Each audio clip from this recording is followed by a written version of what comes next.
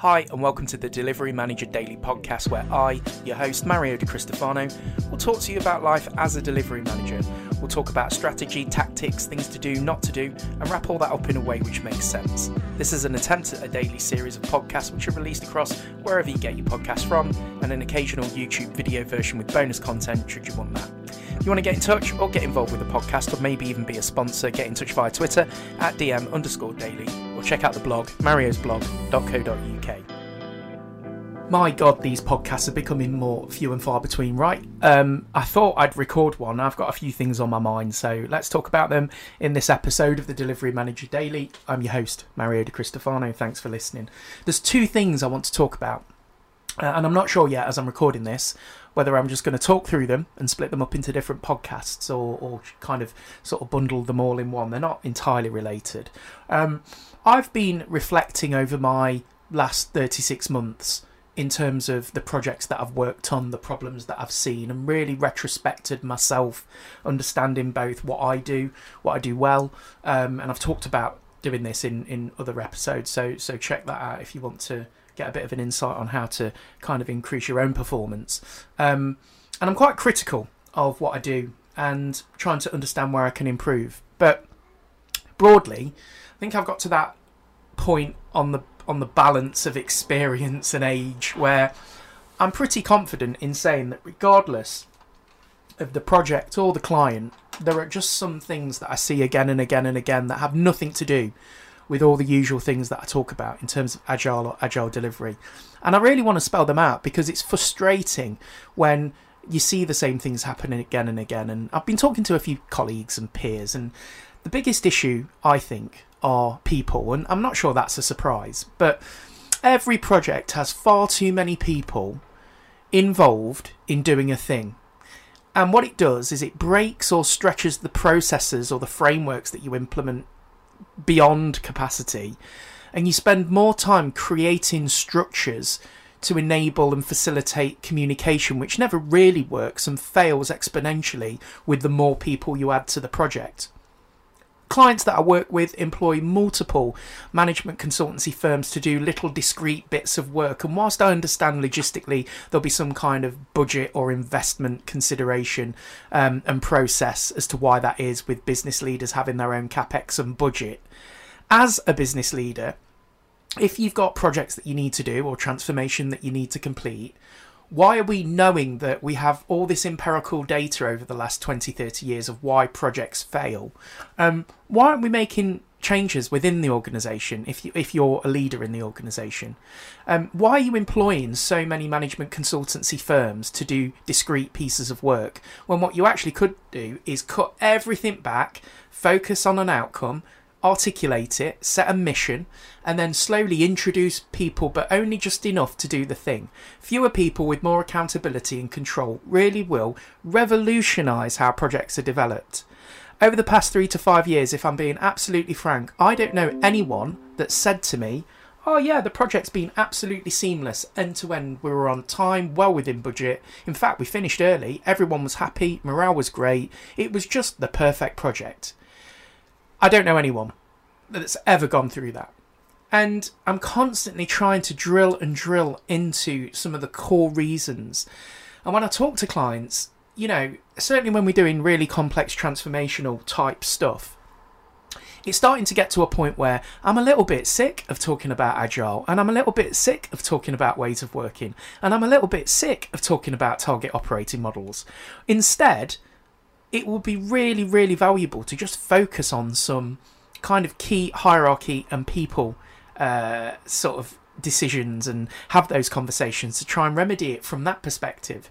Yet we still, certainly in public sector, I guess, seem to, it's almost accepted, an accepted anti-pattern of behaviour, of project behaviour, to just go along because we've got investment targets to reach, or it's just the way it's always been done.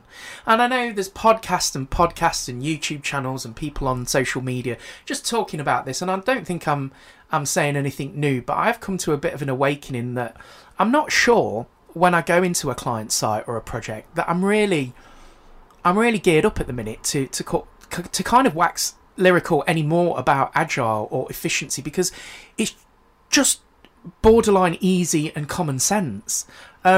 What I do and what I'm going to try and do for 2022, I wish my computer would stop beeping at me.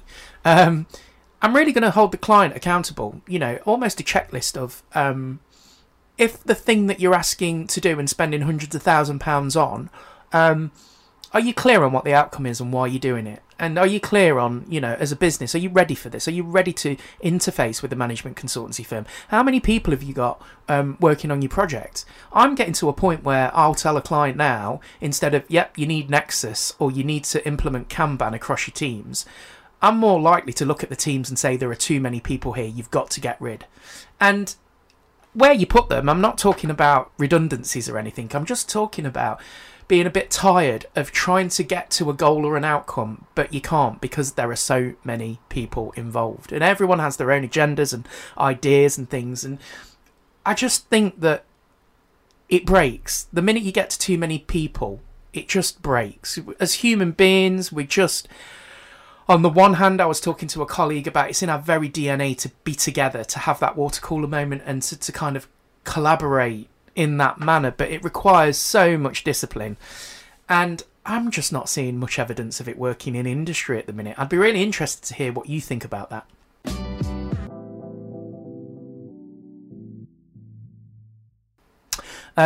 It probably does then bring me neatly on to the other thing that I'm thinking about at the minute, and I'm running a workshop next week to talk about repeatable processes and to increase efficiency through creating repeatable process. And I've based my my kind of time-saving shtick in part on creating repeatable elements. And I was talking to a colleague just yesterday actually, and they're doing a bid for a client. And they've started completely from scratch in terms of the message that they want to convey to the client. They've started with a brand new deck and they're pulling in various assets and collateral and bits of branding and cut and pasted text. And outside of the subject of, we all have to spin multiple plates in our lives, thinking about from a high level the message that you're trying to convey to the client and thinking about what can I do now and put some effort in case I need to do this task again later.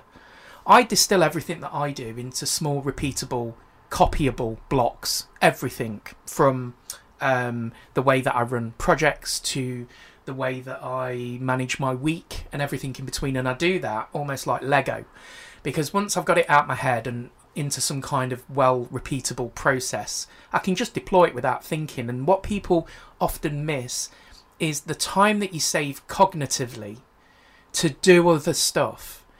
A lot of the time, the physical multitasking is somewhat doable. It's the mental capacity that we just don't have as human beings to task switch so continuously. So what I try and do is get out of my head what I'm doing, so it's almost an automatic process, and that frees me up to do multiple things at the same time. So in the subject of this this proposal, knowing that I'm always involved in bids and knowing that I'm always involved in presentations, I create a set of starting point presentations that are company branded, that have all the repeatable elements that you'd want in a good quality slide deck, appendices, contents pages. I create all the iconography that I continuously use.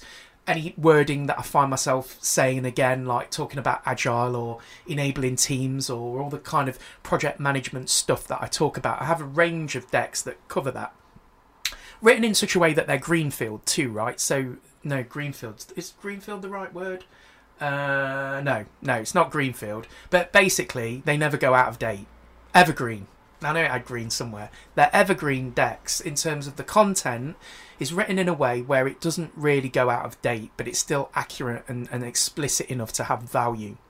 And then it always gives me this starting point, and people will say, well, it hasn't taken you long to do that. But what they're not seeing is in the background, I've probably spent hours over the last 6 months creating this collateral that I can repeat again and again and again. And what that does is it saves me time and gives a consistency and a brand to my work. In this particular example with slide decks, you can tell a slide deck that I've done, or I'd like to think that that was the case, or illustrations that I've done, because it has that way about it. And it's something that I've consistently done over time. But of course, there's so much more that you can repeat, and often it just requires you to put the effort in up front to, instead of doing the task again and again and again, to think about identifying this is something that I do all the time, and how can I weaponize it now so I can continuously deploy it later?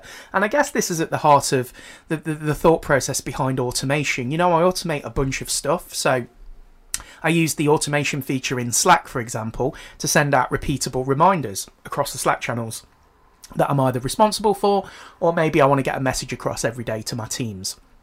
But certainly if I look at my own sort of business that I run on the side and the stuff that I do for clients, I regularly go through. So for example, a client will come to me and want a website, and it will be invariably a WordPress website, and there are repeatable things that I do all the time that often take a lot of time. And whilst it's satisfying to execute the process manually, what I've done is I've turned that into a set of automated processes that I can just click a button and deploy. So I'm not suggesting any of this is innovative, it's just something I've taken the time to do. So with WordPress, what I'll do is configure some hosting space with my upstream provider. I'll install WordPress, install all the associated updates and all the security variables and plugins and things that are needed to make the site secure, set up a base email address, a maintenance address, and all that kind of stuff. And it takes time to do. And you sometimes naysayers, I don't want to drift into automation because that's not what this podcast's about. But the joke around automation is, you know, why spend 10 minutes doing something manually when you can spend 3 days planning how to do it using automation? And you know who you are, those that have that view. But in this case, it was a marginal gain to automate that. But as I get more clients and I do it again and again and again, it's become invaluable because it takes that cognitive load away from me. The first step in that customer service is I can click a button and deploy the site, bind the domain to it, install all the security updates, and I'm ready to go for the work that I need to do. And I try and do that throughout all my life, and certainly in my job. I regularly look through all the things that I find myself doing anytime, sort of 3-4 times a week or more. You know, that's a process for making it repeatable in the most efficient way I can think of.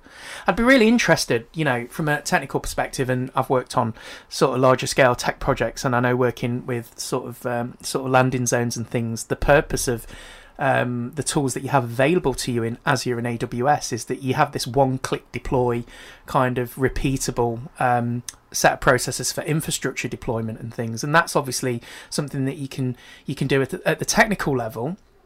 But I'm moving one step back, and what can you do as a person to take what you do every day and repeat it or automate it in a way that will save you time? And I reckon that if you sat there with a whiteboard, and this is what we're going to do next week, all the things you do, and I don't mean all the emails that you send to your family and your partner in the morning, or although you could probably automate that. What are the things that are good targets for automation, and or at least creating a documented, repeatable process that you can then give to someone else to do if you needed to? The efficiencies on each individual thing are sometimes a blocker to not do it, because you think, well, the work I'm going to put in to try and save time here, it's negligible because it only takes me 5 minutes to do. But then when you look at how you spend your day and what you don't get done because you're doing all these things, then you start to look at, well, maybe I should look more broadly at all the things I do in a day and see what I can do to repeat. I have colleagues and people that I watch and think half of your day could be configured in such a way where you're just not spending all that time. So I'm absolutely confident that this kind of discussion's worthwhile. And when we talk about efficiencies, and going back to the start of this podcast where I was sort of banging on about, you know, removing people, the other thing in terms of being efficient is just thinking about this, thinking about what can you do to make the things that you do every day documented, repeatable processes that anyone could do. It's that notion that is sometimes a little bit sensitive, but I work personally to do myself out of a job. As long as you follow that, as far as I'm concerned, you'll always have a job, right? Certainly in tech. The days are gone where you put your arms around your technical landscape and portfolio and you hold it tight, close to your bosom, so no one else understands it and no one else can take over from you. I want to do myself out of work. so I can move on to the next thing. And everything I do every day is thinking about how can I distill this and commoditize this into such a simple thing that anyone can do. And part of the podcasts that I do and the various lunch and learns and workshops that I'm going to start doing this year are to kind of, to others it might be kind of secrets or tools to the trade, but I don't think I'm doing anything particularly innovative at all. What I've done is found this little, with experience and age comes, wisdom, I guess, and just, how can I hustle my way through the day without really spending that much effort whilst everyone else thinks I'm pulling 15-hour days every day. So in this very short, more of a moan, whinge, conversational starter than valuable podcast, sorry about that, we talked about kind of removing people from projects so you don't have this huge army, this swathe of people that all need to be involved in everything, that all need to be communicated to, and all the processes and frameworks that you try and interface over the top are creaking at the seams because there's just too many people involved in doing something. I'm convinced that no matter how complex the thing is, unless you're perfectly and beautifully orchestrating it like an F1 team or an engineering team working at NASA, you've probably got too many people involved in your project, and you really should start thinking about removing those. And then we kind of moved on to efficiencies through repeatable activity and looking and auditing your day and you as an individual and thinking about what can you do that you do every day that you waste time on and you get pulled away from and you have to finish it off later and it impacts your day and you don't have time to think about anything else. Can you take that, wrap it up, distill it, document it, or automate it so you can get it out of your hair and just click a button to deploy it or do the thing? And you're obviously not going to be able to do that for everything, but I would posit, if you go away after listening to this podcast, really think about some of the things that you think you can automate or create a repeatable process about. I'd be really interested to hear what you think and get a little bit of inspiration for my workshop next week. So do get back to me on Twitter. Maybe use the hashtag repeatable so I can quickly find your thoughts and comments. And I know there's loads of stuff online, right? This isn't a new thing, but for me, I'd really appreciate some experts that have listened to kind of tell me about what you think about how you create repeatable efficiencies in your day. Thanks for listening. I'm your host, Mario Di Cristofano. This has been a very quick podcast. It's May the 6th. It's Friday. God, I'm going to go and get a beer. Have a great day. I just want to take this opportunity to let you know that I do have a small web and app company that I run on the side to my day-to-day job. I build websites, small applications, and you can get in touch with me if you want a website built, maybe you want to start a new business or a side hustle, or you need to talk to someone for some advice and not sure where to go. Get in touch with me at creativepixel.me.uk, quote the podcast, DM daily, you'll get a 10% discount on any work that you have done with me, so check it out.